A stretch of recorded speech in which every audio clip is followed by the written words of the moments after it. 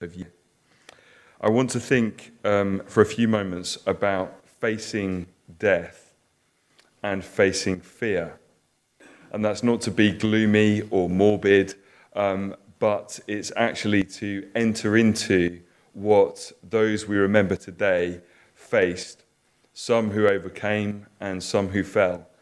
And I also bring it to us today to stir thankfulness in our hearts, but also because I think today, in the comfort that's been won for us by those who fought for this nation, I wonder whether sometimes we do our level best to remove the whole idea of death far from our sphere of vision, and then suddenly it's upon us at the end of our lives.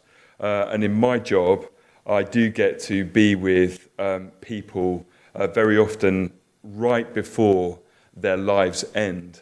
And some are prepared, and some, it literally is the first time they've considered it. So I just wanted us to think about that for a few minutes today, and to think about this in the context of the words of Jesus.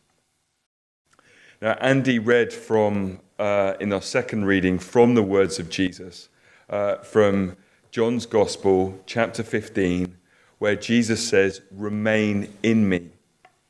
Now, if you read an old-fashioned version of the Bible, then you might find the words, "Abide in me." And there's a hymn which we're going to sing after I've spoken, which picks up these words of Jesus called "Abide with me." And it was a hymn written by someone called Henry Francis Lyte in the middle 19th century. So he wrote this in 1847, and he wrote it 3 weeks before he died. He didn't die in war, but in the middle of the 19th century, he was an Englishman, but living in Ireland. And at that time in Ireland, there was a great famine, and many left Ireland and travelled across the Atlantic to America, and many perished as a result of starvation and the shortages of food. He was a serving clergyman, and during that time he contracted tuberculosis and wrote a hymn, this hymn we're going to sing, called "Abide with Me," 3 weeks before he actually died. Now, on the 6th of June 1944, on a Tuesday, about 160,000 British men left these shores and travelled across in what's still the largest seaborne invasion of foreign shores in what's become known as the D-Day landings. By 10 days later, just under 1 million British men had made the voyage across the English Channel and landed on French soil under German occupation. And I was reading a diary of a man who was on one of the hundreds of boats that left these shores, carrying soldiers packed to the gunwales with all their gear, and he was describing what happened. They had to arrive in the morning so that they could see, which meant leaving here when it was dark. And they'd been delayed by 24 hours because of bad weather. And on the day that they travelled, the seas were, still pretty fierce. I think they had an idea of what was before them, but as they were encamped, waiting to leave, I think the alcohol was flowing, and they were building each other up and singing their songs, and there was much sort of, gusto and fortification and bravado swirling around the camps. But in this diary, I read one of the soldiers, "In the black of night, as dawn suddenly began to light up the seas and the French shores, as the boat went up and down, suddenly the reality of what they were going to do and landing on French soil began to dawn on all those on the boat. He said where we'd been telling jokes and just spending time as men do, suddenly a grim silence fell on the boat. As they heard the planes already beginning to move into action overhead, and as they began to see the beaches, which were clothed with barbed wire and metal tripods, lots of things that the German forces had laid out to make landing extremely challenging, a fear began to engulf the whole boat. And he said, one of us sang a song that we all knew, which was the old hymn, "Abide with Me." As they faced their own peril, as they didn't know whether they would return, how long they would be alive, even as we know that over 5,000 men fell that day as they tried to emerge from the boats onto dry land. They didn't know, would they be some who would fall, or would they be the ones who survived? And if they survived that day, as one of the films that's commemorated the landings termed it, as they survived the longest day, would they survive the following day and the one after that? And one of us began to sing, "Abide with Me," a song inviting God to come near. As they faced pain, extreme danger, the whole boat fell silent and then began to join in. And the whole boat was singing and praying, "Lord, abide with me. Abide with me. Come near. Come and remain." It just made me think, what was in the heads of those who were singing that hymn, who were praying those prayers in their hearts. Were they ready to die? Had they, as Anthony referred to, had they even really thought about it? Had they left behind regrets? Were there things undone at home that they may never get to unpick and do better? Were they ready? Had they contemplated the universe and life and God before? Maybe for some, if they'd left behind chaos and hardship, perhaps death may even come as a relief. It made me think, just in the last fortnight, thinking about this service, I wonder how ready we are. Without being gloomy or sorrowful, but in the comfort and security that we enjoy, are we ready to give our last breath? I always say to those who sometimes adopt the approach, well, there can't be anything really out there. We just live this life and then it ends. Well, I think you watch some of the stranger channels on Freeview, and with all the paranormal and all of that sort of stuff, I think by now we kind of know there's something out there. And for me, it makes me turn to Jesus, who 2,000 years ago lived the most glorious, compelling, wonderful life and taught things that nobody had ever heard before, and demonstrated just how much love and power and compassion God his Father had. And Jesus, as God's Son, seemed to never flinch from danger. There were many times in Jesus' life that people around him tried to kill him. There was a time they tried to throw him off a cliff. There was a time where they were plotting and scheming. They were trying to arrest him. They were wanting him to die because he was challenging the status quo, and some of those in religious authority just couldn't handle it. But Jesus lived with such a peace and a tranquility and a calm in the face of death. It makes me think, I don't know how much I live my life with such peace and tranquility and calm. There was a time when Jesus was in a boat and the seas were so dangerous that everyone else on the boat thought that they were going to capsize and lose their lives. And yet Jesus was simply found asleep right in the heart of the boat. How did he do that? How did he face danger? How did he face fear? How did he face death with such peace? And we could think, well, maybe it's because Jesus was God and, he didn't really feel and experience the emotions and challenges that we do. But he did.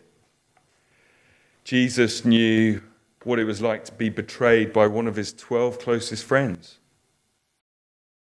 Jesus knew what it was like to lose people around him when his friend Lazarus died. Jesus knew what it was like to be followed around by some of his best chums, and they're constantly messing up the whole time. This would never happen in the scout troop, because I'm sure every Thursday night, when David and all the rest of the leaders say, right, here's what we're doing tonight, and everyone stands to attention and follows exactly the orders, that you can't really relate to whatever's going on. But Jesus had a few discipline problems at times, and they were constantly getting things, putting their foot in it and being bulls in china shops.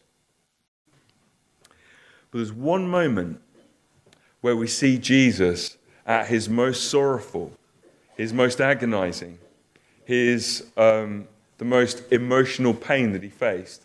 And it was the moment where Jesus, faced with his death, faced with the cross, where the sins of the whole world were laid on his shoulder, Jesus knew that for him, that he would be separated from God his Father. And he cried out in what we read in the Bible in the Garden of Gethsemane, and he cried out, "Father, let this cup be taken from me. This is too much to bear, that the sins and brokenness and bad stuff of the whole planet would be placed on my shoulders, and I would be separated from you." And Jesus cried out in agony. Because the thing that made Jesus find peace, find a security which literally was out of this world, was in his relationship with God his Father.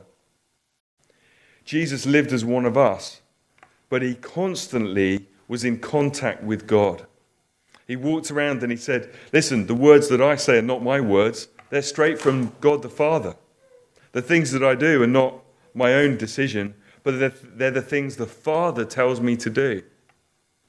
And the reason Jesus gave his life as a sacrifice, the reason he endured the cross 2,000 years ago, was so that you and I could actually have all the stuff that's wrong in our lives sacrificed for and a payment made so that we could know God the Father just like Jesus did. So that we could actually find the restlessness and pain and fear in our heart healed and restored through coming to know God as our Heavenly Father. That's why Jesus died. And he really did die. And what's wonderful to proclaim is that 3 days later, he really did rise from the dead. And he showed himself to so many people that it was verified in the Bible, which is still the best-selling book on the planet. It was verified to so many people that we can't possibly deny it. And he died the death that we might know God as Father today. And what that means is that we can find a peace and a courage and a strength for all of the fear in our lives. We can find a comfort and a guide and a protector for all of the hardships that we face. Do you know, when you come to know Jesus and when we make him the central person in our lives, then God moves in and he brings what the Bible calls a peace which passes all understanding. Which means that when you and I are thrown into the anvil of danger and tribulation and hardship, it doesn't make us superheroes that don't feel anything, but it means that we've got a Father that we can take our sorrows and our hardships to.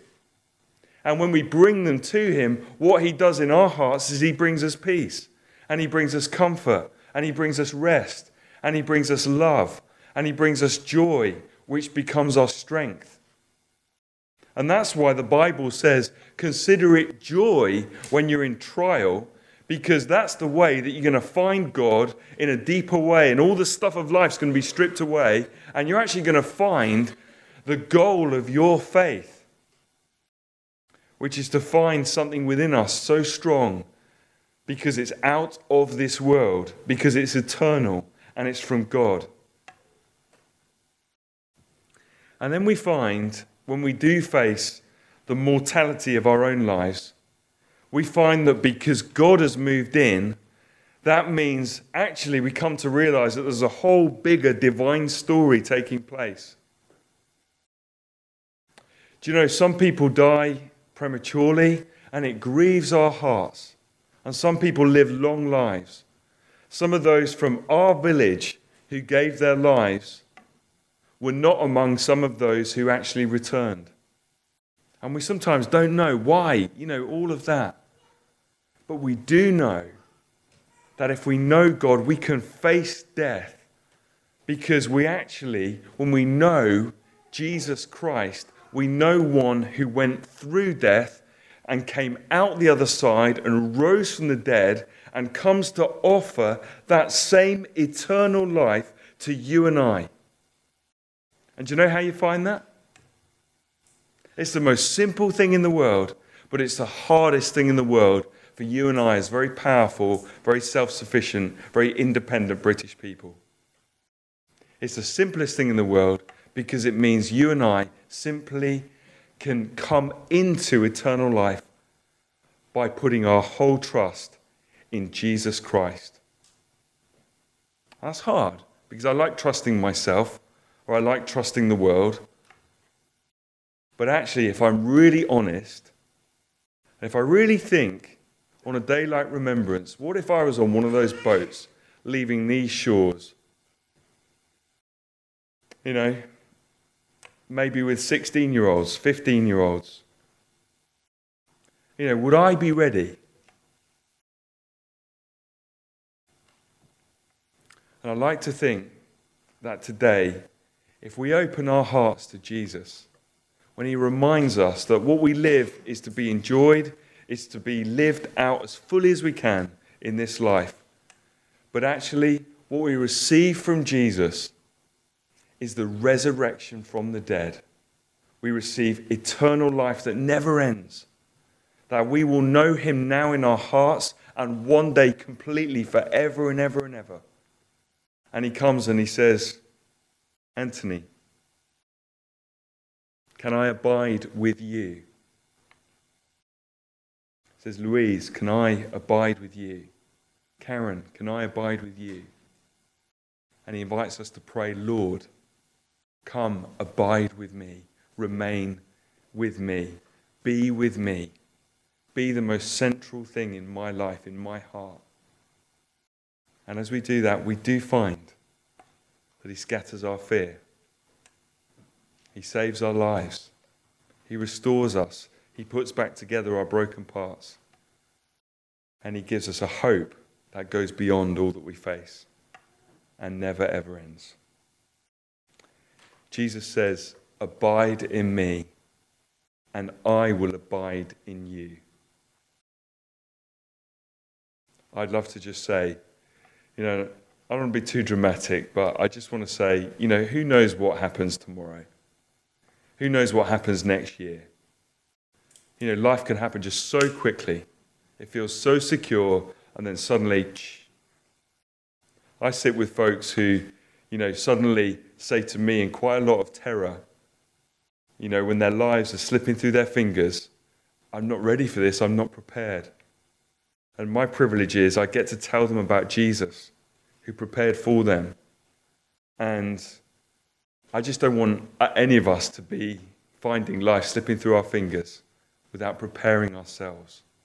And so let us today, standing on the shoulders of those who gave their today for our tomorrow, and standing on the cross of Jesus Christ, who gave his today for our eternal tomorrow, let us pray, abide with me. And I pray this in the name of Jesus, who loves you so much and will be with you as you invite him. I pray this in his name. Amen.